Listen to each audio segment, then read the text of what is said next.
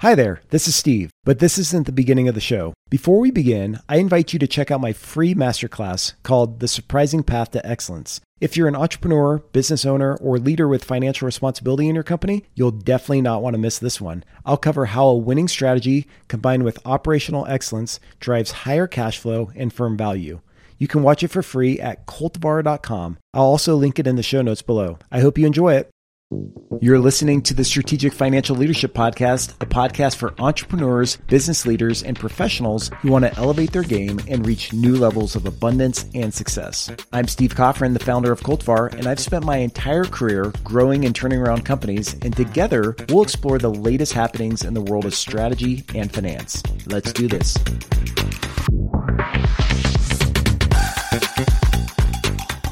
Before we begin, just remember that this podcast is for educational purposes and the information shared herein should not be construed as legal, tax, or investment advice. Check out our terms and conditions in the show notes to learn more. Now on to the show. Lita, welcome to the show. Welcome to Strategic Financial Leadership. I'm excited to have you today. I have a bunch of questions that I want to ask you, and I want to learn more about your journey, and I definitely want to talk about your book. So welcome to the show. Thank you so much, Steve. I'm looking forward to it. You have a very interesting skill set, which I think is so needed today in the world, right? And especially when it comes to communication. I think there's this like massive communication gap. And when I say communication, I mean, it's so multifaceted, but I think the ability to convey a brand, right, through a story, I think be able to communicate and manage brand reputation or your personal, professional reputation. I think there's a giant gap there. So I want to learn more about like, how did you get to where you're at today and what was your journey like? Oh, wow. That's a big question. Let me give you the short story. So I spent 20 years working in corporate, everything from business development to marketing and a lot of focus on branding. And every time there was a company launch or a new product or service that we were involved in, there was always this conversation first about what is the experience this product, service, or launch is supposed to produce. So the idea of brand really is setting the expectation of an experience. And in 2008, when the market imploded and a lot of executives like myself found ourselves dusting off our resumes, I thought I would just go out and do what I had done before. But a colleague of mine actually said, you know what you're really good at is not just helping companies, but helping people build their voice and their value proposition and set the expectation of the experience of working with them. And personal branding back in 2008 wasn't really the buzzword that it is today, but it was intriguing. And I started moving in that direction and found that it was exactly what the market needed. So I say I'm an accidental entrepreneur, never wanted to be a business owner. It was never my goal and my passion, but really can't imagine doing anything else today. So kind of got here. That's the short version. Well, it's interesting, Lita, because I've talked to a lot of executives and business leaders on the show. You know, a lot of people are doing what they're doing right now because of either the financial crisis in 2008, 2009, or some other like major event that like totally rocked their course. So, you know, when it comes to your life, I mean, I know like 2008, 2009 was a pivot for you, but over those prior 20 years, do you feel like things were pretty linear in your life from a professional standpoint? Like you went to college and you knew exactly what you're going to do and you went to this job, to this job, to that job, or has it been much messier than that? Oh, nothing has been linear. And I think that's probably what we find more than anything, right? And I didn't realize how sort of random everything felt until 2008 when I looked back and said, how do I make sense out of this? You know, my parents were constantly saying, you've got to find a niche, you know, you've got to find that thing you're really good at. And I had spent those 20 years really bouncing around. And it wasn't because I was unstable or lacked commitment. It's I got bored really easily. So I would get hired on for a big initiative. I would achieve those goals. And then the option was either replicate it or maintain and implement any strategy or new design. And that didn't interest me. I liked creating and ideating and strategically thinking. So I'd get bored and get recruited away. And not only did I change jobs, I changed industries. each time. So from accounting to law to architecture to finance, I mean, my career looked like a patchwork quilt. And it was concerning. And when I started my business, my biggest fear was, is this going to be a problem? But what I realized is in shaping the narrative of what those 20 years had looked like, I was able to tell a very compelling story about how diverse an audience I could work with, how many industries I had experience in, and how all those changes made me who I am. And then really being able to drill down and say, my expertise is strategic thinking, design, and coming up with the plan. Let somebody else implement it. And that learning was what gave me everything to move forward. Well, I think there's some younger people listening to the podcast right now. And I mean, not necessarily younger people either. I mean, you could be middle of your career and have these same thoughts, but mostly the younger generation, when I'm mentoring them or talking to them, they put so much emphasis on like this life plan that they're supposed to come up with out of college, where it's like, okay, should I take this job or this job? And I have this offer and that offer, but I don't know if I take this offer, it might impact this. And but I don't want to get pigeonholed, and they get so hung up on these like decisions that they're trying to make, which seem big at the time, no doubt. But do you believe that people put too much emphasis on, decisions like that? And let me provide a little bit more context. Two decisions that are good decisions. I'm not saying, one decision's to do something crazy off the wall and then something else is totally logical. I think two logical decisions. Do you think people try to figure out their life too much and plan the unplannable? Well, I mean, I know for myself, I really wanted to have it figured out. I was raised by parents who, encouraged me to have a plan. So I was supposed to be a lawyer, told my dad I was going to take a year off. I had, applied to law schools, taken the LSAT. I was going to take a year off after college.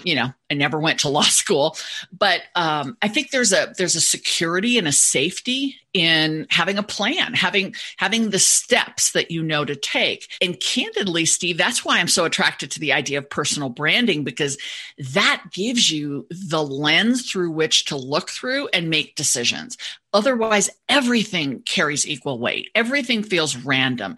Every decision I made in my career was, well, that looks like more fun and they're willing to pay me more money and it seems more interesting. So yeah, I'll go do that. And it made sense at the time, but looking back, I mean, that was a lot of stress. Sure. But at the same time, had I had a plan that I would have mapped to, that may have been more stress. When I started my business, a lot of people told me, which was counterintuitive, don't write a business plan. Let it evolve a little bit naturally and then create a strategy, which was not how I thought a business was supposed to launch.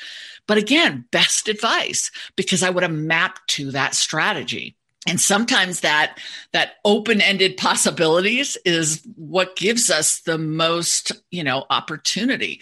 Think about people who would have missed out on getting into the tech sector or the internet because that wasn't a thing when they were planning what they were going to do next. So I think keeping some fluidity and being okay not having a plan can actually reveal many more opportunities.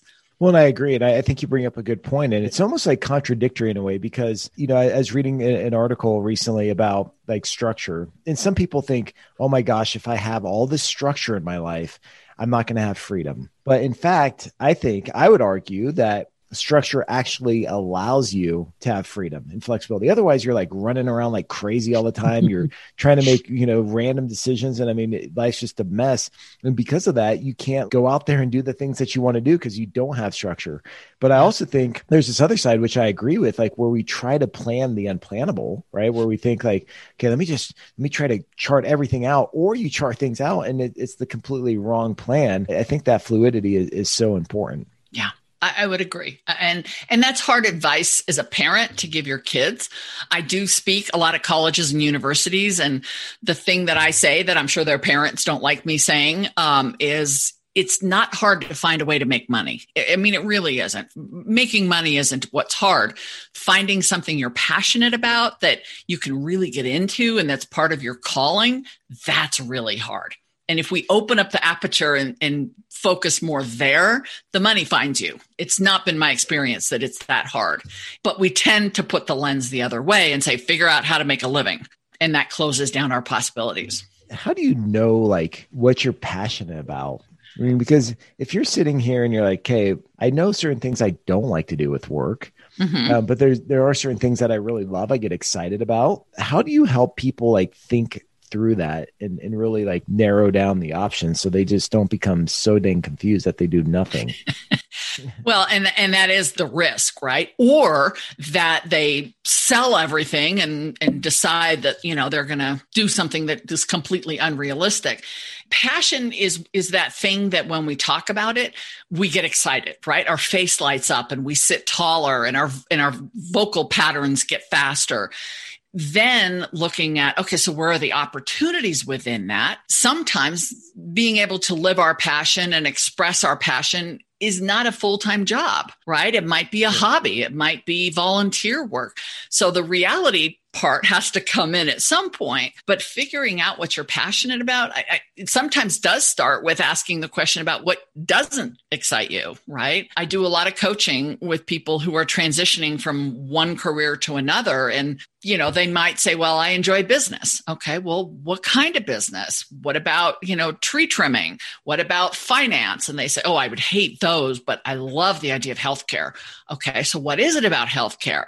You start going down these paths and digging and digging and digging. And when you get to the thing, you then say, okay, so is it feasible to then take that passion and convert it into something that, you'd be able to provide for your family and your lifestyle? Or is it something that you're going to do on your free time or in a volunteer capacity and get that feeling that you need, but maybe it's not your full-time job? Well, and let me give you an example here and ask you your opinion. So my mom, she was married and then she ended up getting a divorce at one point, and she had to go out and work, right? So she found a job, but the job wasn't sufficient to cover all the financial demands. So she had to go get a second job, and she wasn't passionate about either of these jobs. I mean, it was just a matter of like, I'm going to grind because that's what I have to do. And after my 8 to 5, I got to go work, at this place and do, put in some hours at night. But once again, it wasn't something she is passionate about doing. So, I mean, do you think that there's sometimes in life where people have to say, hey, look, now's not the time to pursue my passion. I just need to make money to make ends meet? Or is it like, wait, before you go down the wrong path, you should be a little bit more intentional? And before you answer, I'll say, because you might be like, hey, Steve, am I walking into a trap? Don't be talking about my mama, but no, I use that example and we've talked about it before, but I'm curious to hear your perspective on it. And you could talk about my mama if you want. No, I mean, she obviously, she raised a good boy. I mean, hey, we've all got to pay the phone bill. We want to put food on the table. We can't all just sell everything, live in a van and follow our dreams in that moment, right? But if you have a life without passion, days are very, very long. So one of the things that comes up a lot in the work that I do is my job isn't giving me everything I need it to. And I think in some ways we may set almost a false narrative around what work is supposed to do for us. It's supposed to give us personal, spiritual, financial, psychological, emotional satisfaction. Maybe, Sure. Maybe it pays the bills. It keeps your family with healthcare coverage. It makes sure you can have a lifestyle and your kids can go to the school. And that's why I say, life is more than just a job. So maybe it is something that you do as volunteer work, or you have some other ways of fulfilling that. What makes me sad is when somebody views their work, if it's not inspiring and it's not aligned with their passion, as the only place they can get that, right? So your mom working 2 jobs, raising kids, that's a mouthful. That's a lot right there. So hopefully she had those other places where the things that she was passionate about, either she was planning for, once the kids are out of the house and my financial needs are a little bit less, then I can launch into that career. Or maybe once a month I go volunteer with this organization where I get that satisfaction that I need of, serving others. But we have to have that. I mean, as human beings, we're emotional creatures, but sometimes our job doesn't give it all to us. And I think we put a lot of pressure on our work sometimes to be everything. Hey, real quick, I hope you're enjoying this episode. If you're an entrepreneur or business leader and you want to take your game to the next level, or you want to avoid being crushed out there during these uncertain times, be sure to check out our free masterclass called The Surprising Path to Excellence by visiting Cultivar.com or through our Boosting Your Financial IQ app. I'll link this in the show notes as well. I'm also offering some freebies, so be sure to check it out. Now back to the show. I like that. I like that a lot. Very well said. Let's talk about another comment you made just a little bit ago about shaping the narrative. And it's interesting because I think when it comes to business strategy, like when I'm helping an organization with strategy, and I was just talking to a group just the other week, I said to them, you can have the best strategy in the world, but the biggest thing that's going to undermine the strategy is the story you're telling yourselves. And it's kind of like what Peter Drucker said. He said, culture eats strategy for breakfast. And I think the whole idea is that if the story within the organization is that, look, we've been doing this for 30 years. This is just the way it is. Or if the narrative is, we can't grow. We've tried growing in the past and that doesn't work. Or, hey, we can't go after these customers, or we can't do this, or we don't have time for this. If that's the story will always win. And I think in our personal lives, let's bring it back to us individually, we all have a story that we carry around. And I've been thinking about this a lot personally lately is just like, what is the story I'm telling my world? Now I can say, hey, look, when I was a kid, my dad left, and he did. I mean, there was 5 of us at the time, and he left. And so I can tell that story from a victim perspective and say, look, he left, and that's why my life is such a mess. And, this is why I did this, and I got into trouble over here. And I can say that, right? Or I could take the story and say, look, he left, but it made me a better father. He left, but it gave me an incredible work ethic because I had to go out there and make my own. And I think the story that we tell the world and we tell ourselves is so powerful. And I'm just curious to hear your perspective and if this relates to the work that you're doing with personal branding or branding and just reputation management. Well, it absolutely does. I mean, narrative is language. Narrative is story. And we, as a human species, love stories. Whatever culture you think of, stories are how we learn. We learn through stories. So to your point, what I love about narrative and the way narrative gets formed for us individually, it transcends to others as well, but is that narrative starts with us. So when you think of corporate and you say culture, when I think of narrative for an individual, it's what we tell ourselves, right? So if narrative starts with us, then if you're filling your psyche, yourself with negative self-talk, I can't do this. I don't belong here. They're going to figure out I'm not good. Narrative then actually transcends into what you tell other people. So, we've all had that experience of trying to buy something from somebody that we could tell they don't even believe in what they're trying to sell us. And we're like, yeah, dude, I mean, you wouldn't even buy it, so I'm not going to buy it. Right. And that's because what we tell ourselves leaks out when we try to talk to other people. And the risk there is that what we tell ourselves, which becomes what we tell other people, is what other people use to tell other people about us. So you can imagine, conversely, how powerful that is if we're giving ourselves all these positive affirmations. I've got this, I can do this, I'm worthy, I'm valuable. And then that comes across when we talk to other people about who we are. And then those people go out and talk to other people about who we are. That's why narrative is so meaningful. And, right now it's kind of a buzzword. And when I named the book Control the Narrative, I mean, I had a sense it was a great title, but my goodness, it's like every other sentence out of everybody's mouth, because what we realize is if we're not shaping narrative, if, like to your point, if we're not telling people the story of how they should look at our past, then we leave it up to chance that they might actually interpret it the right way. So similar to your story, when I launched my business, I looked at my career behind me and said, wow, somebody could easily draw some misassumptions by the nature of the work that I had done and the amount of change that I had had. So I'm going to be proactive and shape that narrative and say, gosh, am I a great resource for you? Look at all the different companies I've been part of and all the successes I've had and all the achievements. And I brought that narrative forward. And, we know that people pretty much will believe what we first tell them until they see evidence of the contrary. So if I was telling people I could be trusted and I, had a lot of credibility and had all this experience and then it fell flat, well, then they wouldn't believe me anymore. But if you shape the narrative in the right way and the narrative has credibility, you're off to the races.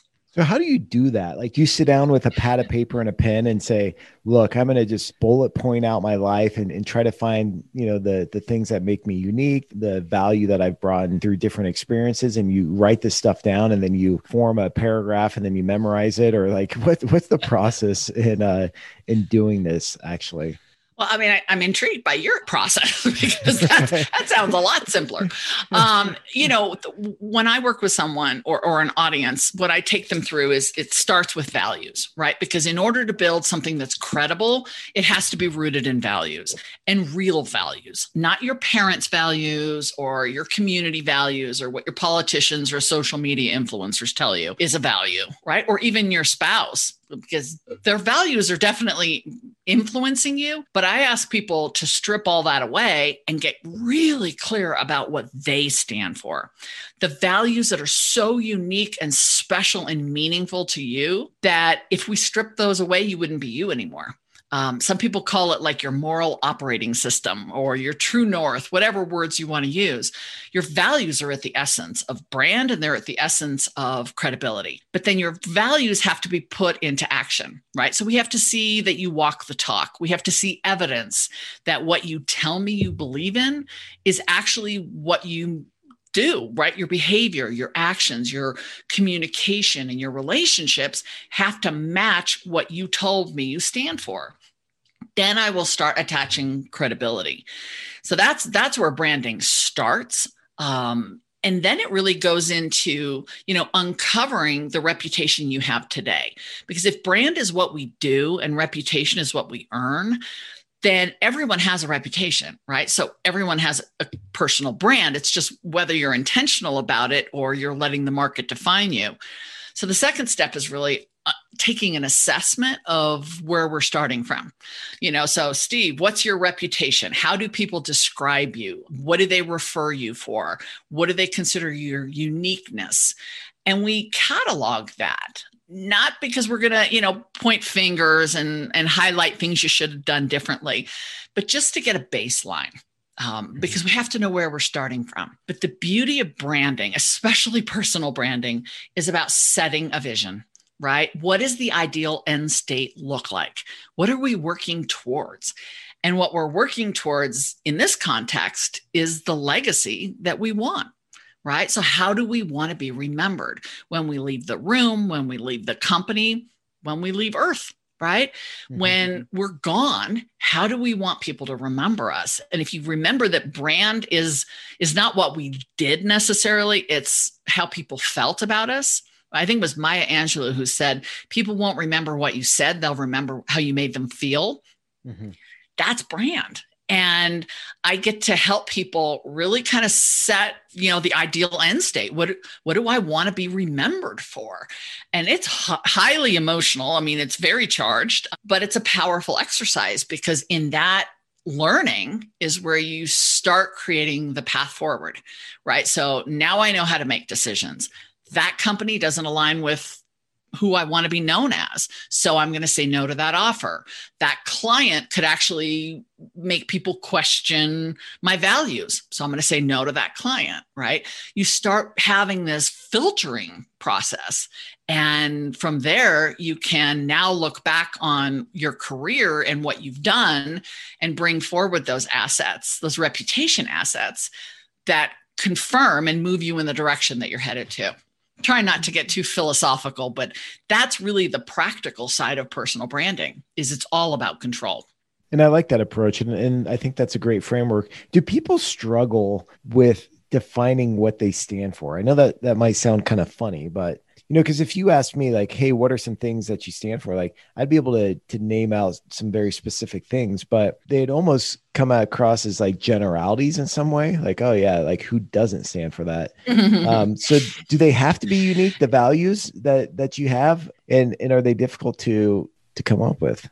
You know, they don't have to be unique in that no one else can have that, right? But you have to be super clear on what they mean. So for instance, I did a workshop and I remember a gentleman said one of his values, what he stood for was integrity.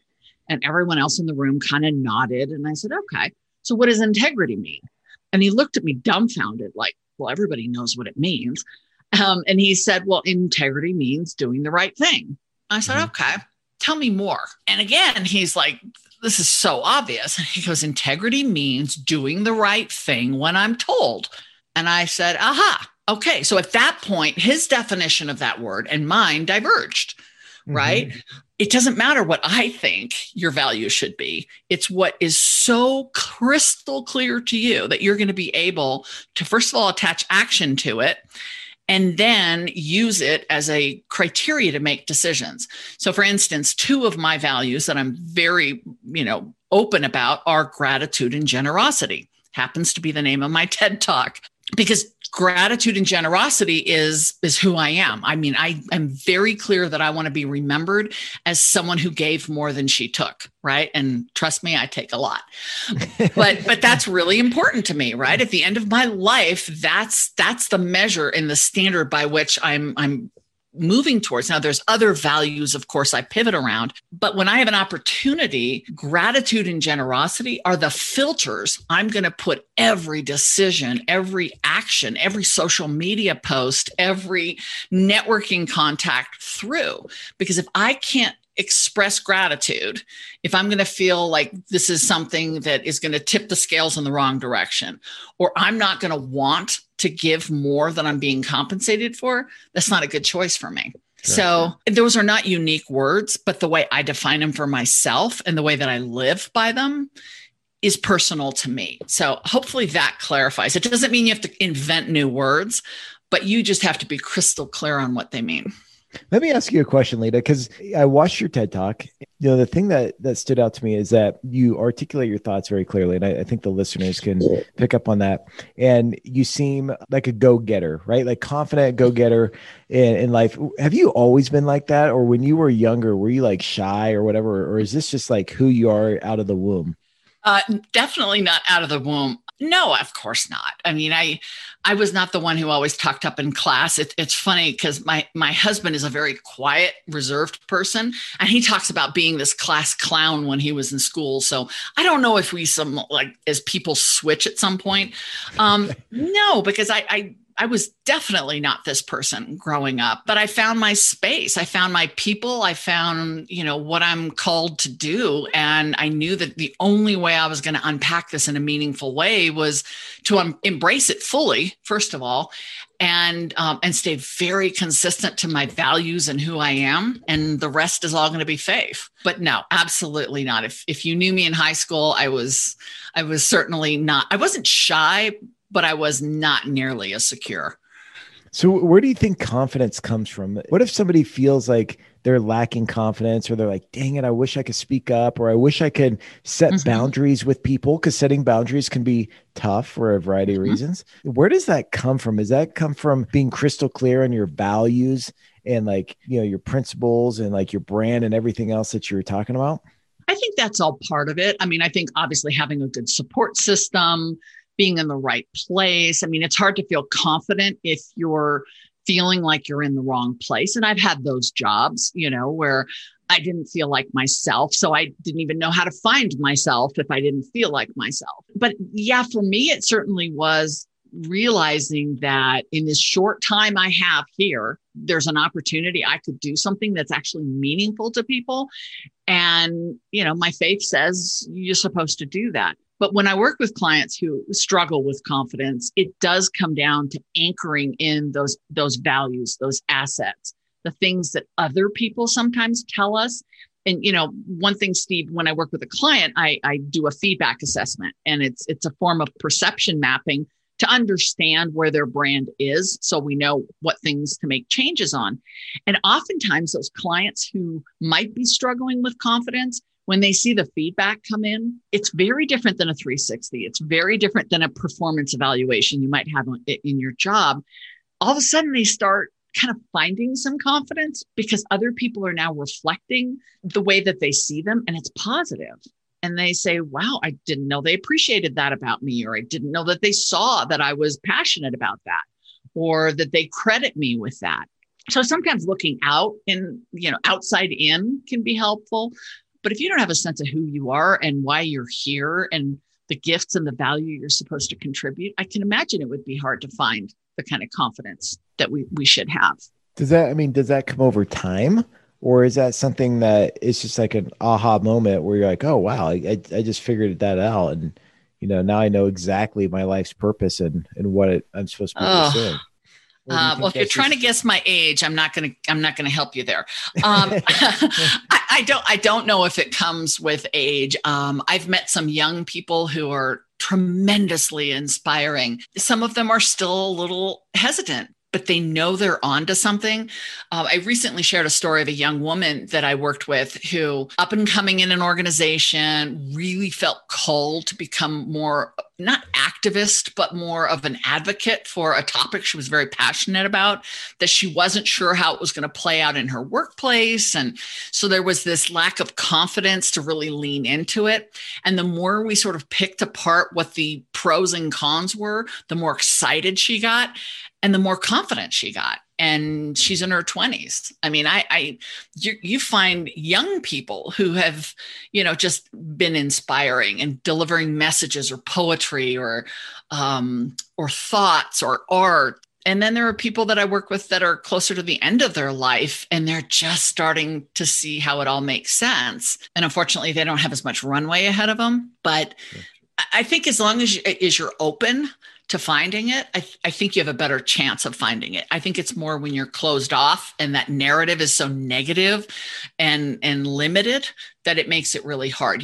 Growth mindset versus fixed mindset, all of those practices. I think growth mindset really helps there too. Let's talk about your TED Talk.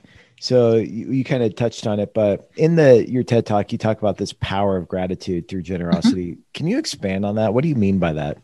Well, I knew when I started my business that, and because it was part of my brand, I knew that I would always carve out some space to give back. I didn't know what that was going to look like. I didn't want it to just be financial. But in all the years I was in business and in corporate, I'd always sat on boards. I'd always been in nonprofit boards, industry boards, and been connected to my industry or my community.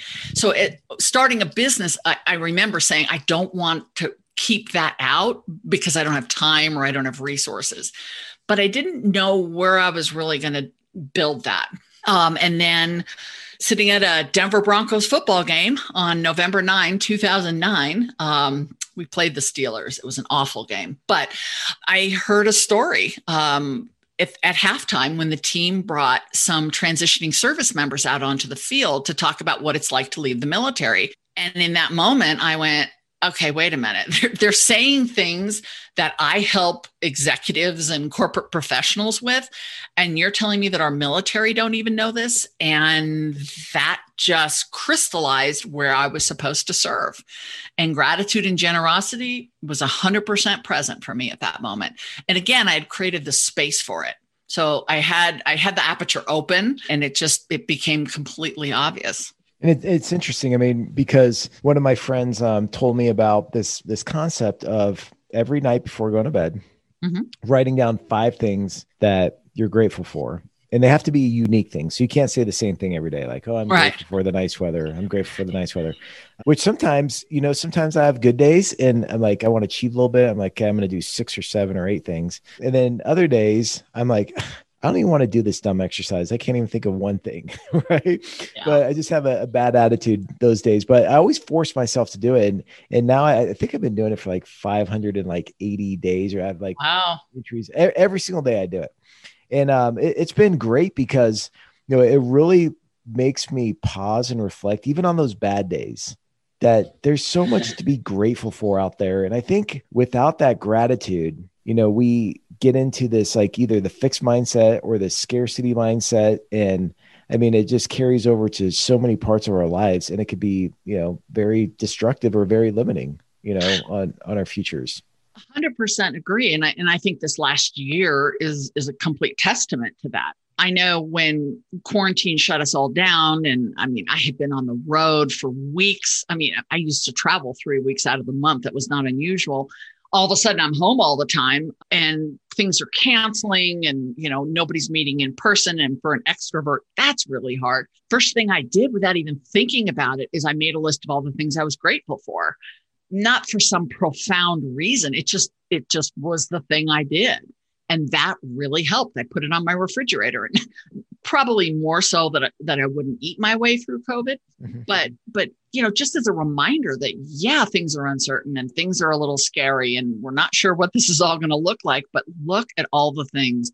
And actually what was really cool is my husband started adding some things to the list without being asked, or told. And so it kind of became this running list that we kept during the pandemic that I probably need to go find. I don't know what happened to it.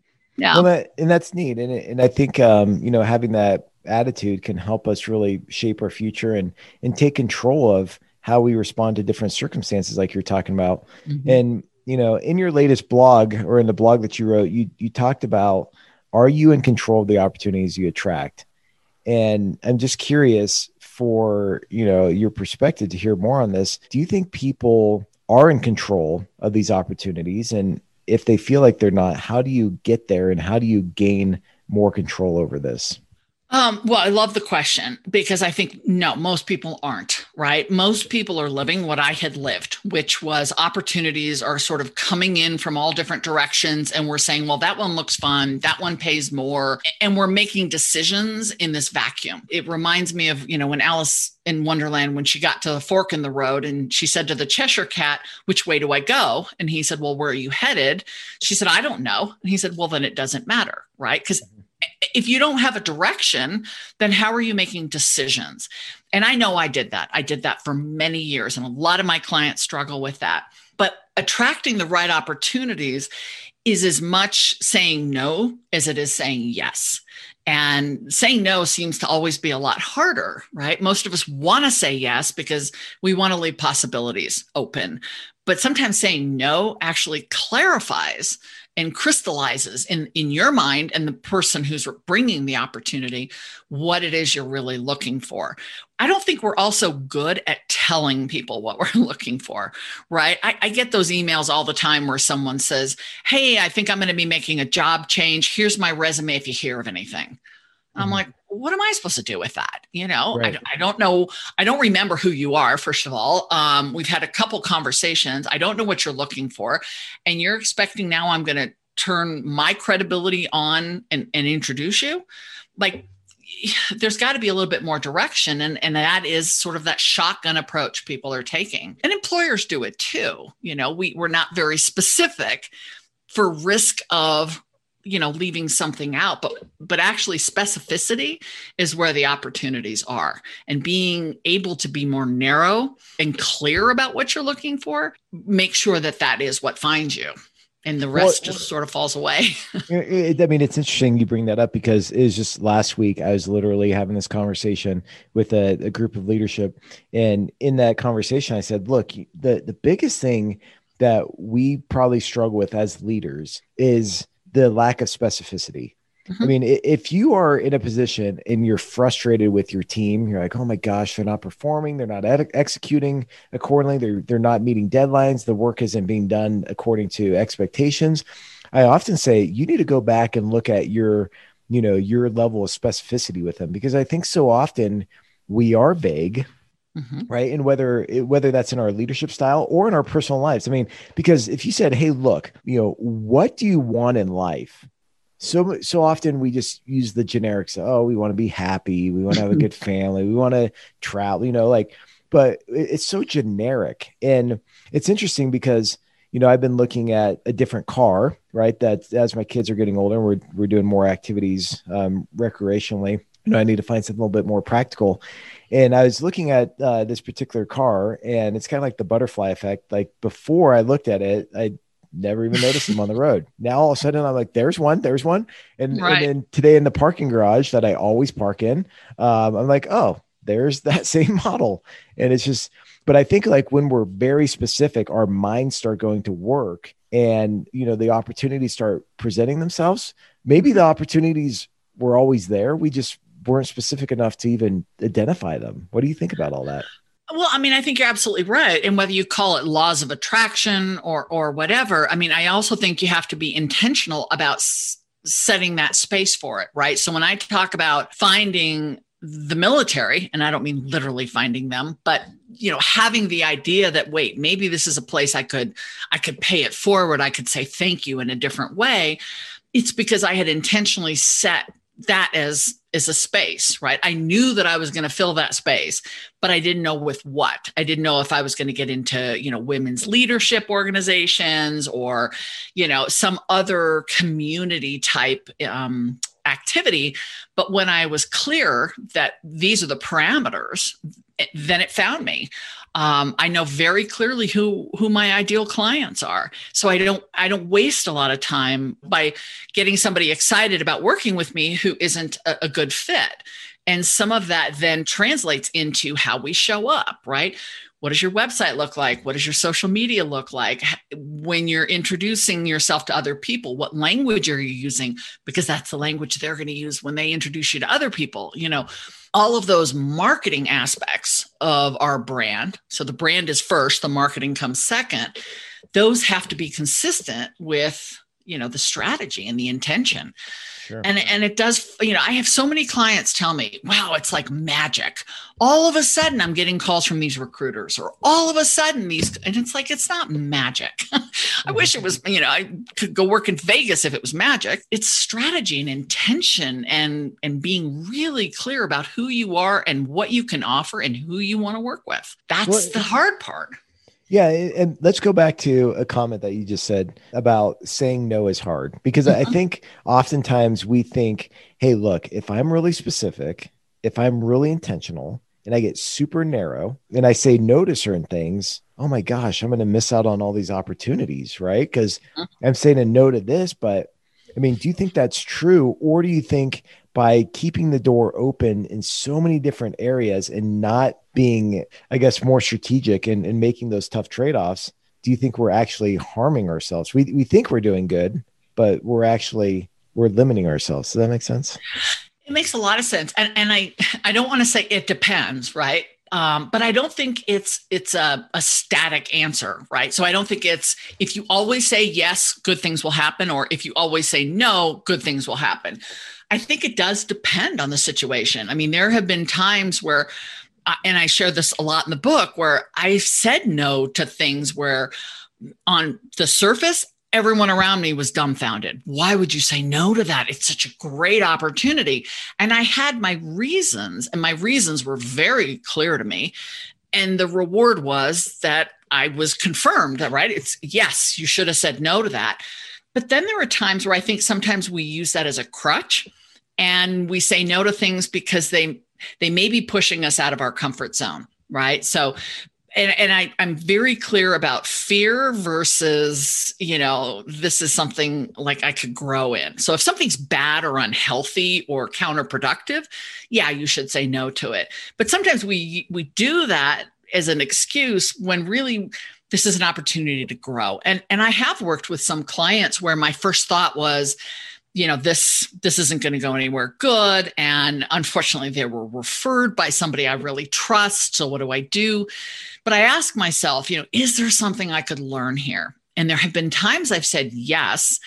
And what I've learned just so refuted that initial thought that I had. And I'm so glad I did lean into it, but I always lean into it carefully. Right. Sure. So I wouldn't jump off, with both feet. I might lean into it slowly and take baby steps, because I do have to protect myself and my brand, but I also want to grow as an individual. And the times that I've done that, I've actually looked back and thought, wow, I learned so much. Like, what a fantastic experience this was.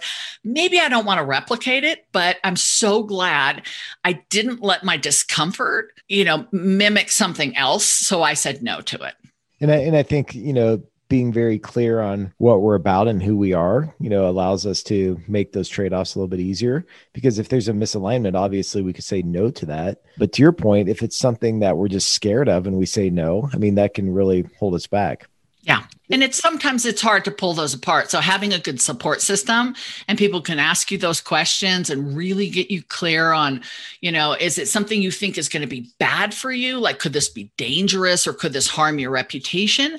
Or are you uncomfortable because imposter syndrome's coming up, or you're just afraid that you don't know how to do it? Well, can you learn how to do it? Yeah, absolutely. I think that's great. Let's talk about your book. Why did you decide to write a book? I mean, it's a ton of work, right? But I want to hear why you did it, and then what's the big idea behind it? So it's book number 5, Control the Narrative, and it's a book I've wanted to write for years. And I wanted to write it because when I wrote my very first book, Reputation 360, it was all about how to build your personal brand. But I was just starting out. And it's a great book. It still does really well. But I have all these stories and there's so much more conversation to unpack that Control the Narrative was the one I wanted to write for a long time. It was a little scary for me to write this book. And I did it during quarantine because I share a lot of my own story. And there were many times last summer when I was writing it that I thought, oh, I don't even know if I can go there. I mean, this is really personal. And I'm basically pointing out that I made mistakes or, things that I didn't do right. But I kept leaning into it. So I'm super proud of it. And I think the big idea behind it is if we're not controlling the way our story is told, then we leave all of that power and all of that misunderstanding and all of that interpretation to chance. As individuals, we know that people perceive us certain ways, right? It may not feel fair, but judgments and bias, and I've got a whole chapter in the book about the neuroscience of perception, but really people will always judge us and they will form opinions and they will have biases. Maybe those are based on misinformation or inadequate information, but the reality is people perceive, that's a human trait. We do that because we can't possibly take in that much information. So our brain creates these shortcuts. I've seen someone like you. I've talked to someone who's got a similar background. I know someone who does what you do. So I'm going to just sort of judge you based on that. And if we're not in front of that, if we're not mindful and influencing that, so many opportunities are passing us by. And that's really what the book is about. And then for anyone who's looking to build a brand, I walk you through the steps. But it's not just about building a brand. A lot of people are making pivots, right? Going from being a medical doctor to being a motivational speaker, an NFL player to being, a financial planner, making these big career pivots. And how do you do that and take those reputation assets with you, as well as shed the ones that you don't need anymore? And then the third audience that the book really speaks to, which I suspect is going to be a big audience, is people who've had reputation challenges, whether they made a mistake or they did nothing wrong. Reputation repair is a lot of the work that I do. And it's very emotional work. It's painful for my clients. And there don't seem to be any resources out there. So this book serves that purpose as well, of really providing the steps.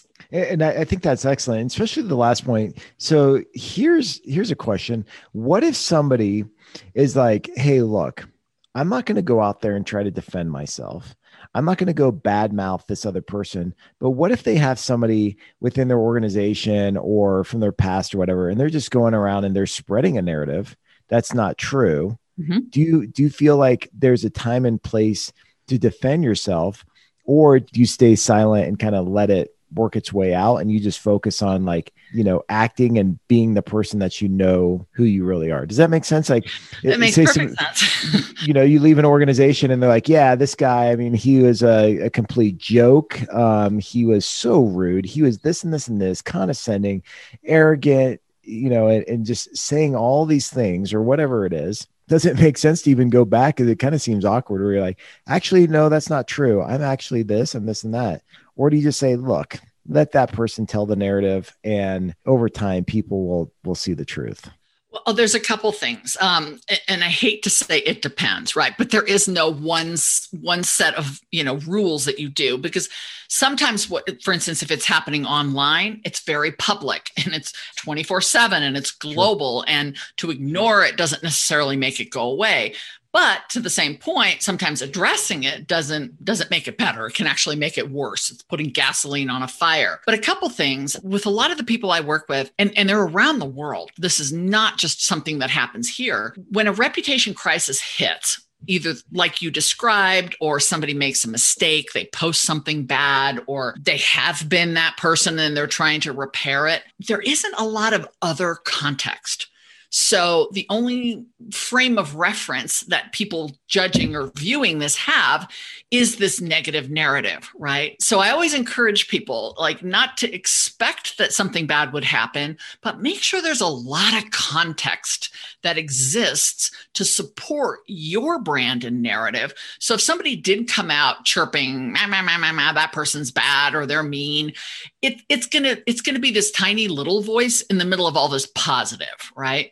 Yeah. The other thing is, most people, when something bad happens, if it is online, the first thing they do is they take all their social media down, right? Because they don't want people to find different places to come in and keep that conversation going. So what they've actually done now is made it so that the only thing I find is the negative. And that's not the right response either. You can create a bulletproof reputation to a sense if there's enough positive, affirming, conscious, intentional content, recommendations, endorsements out there.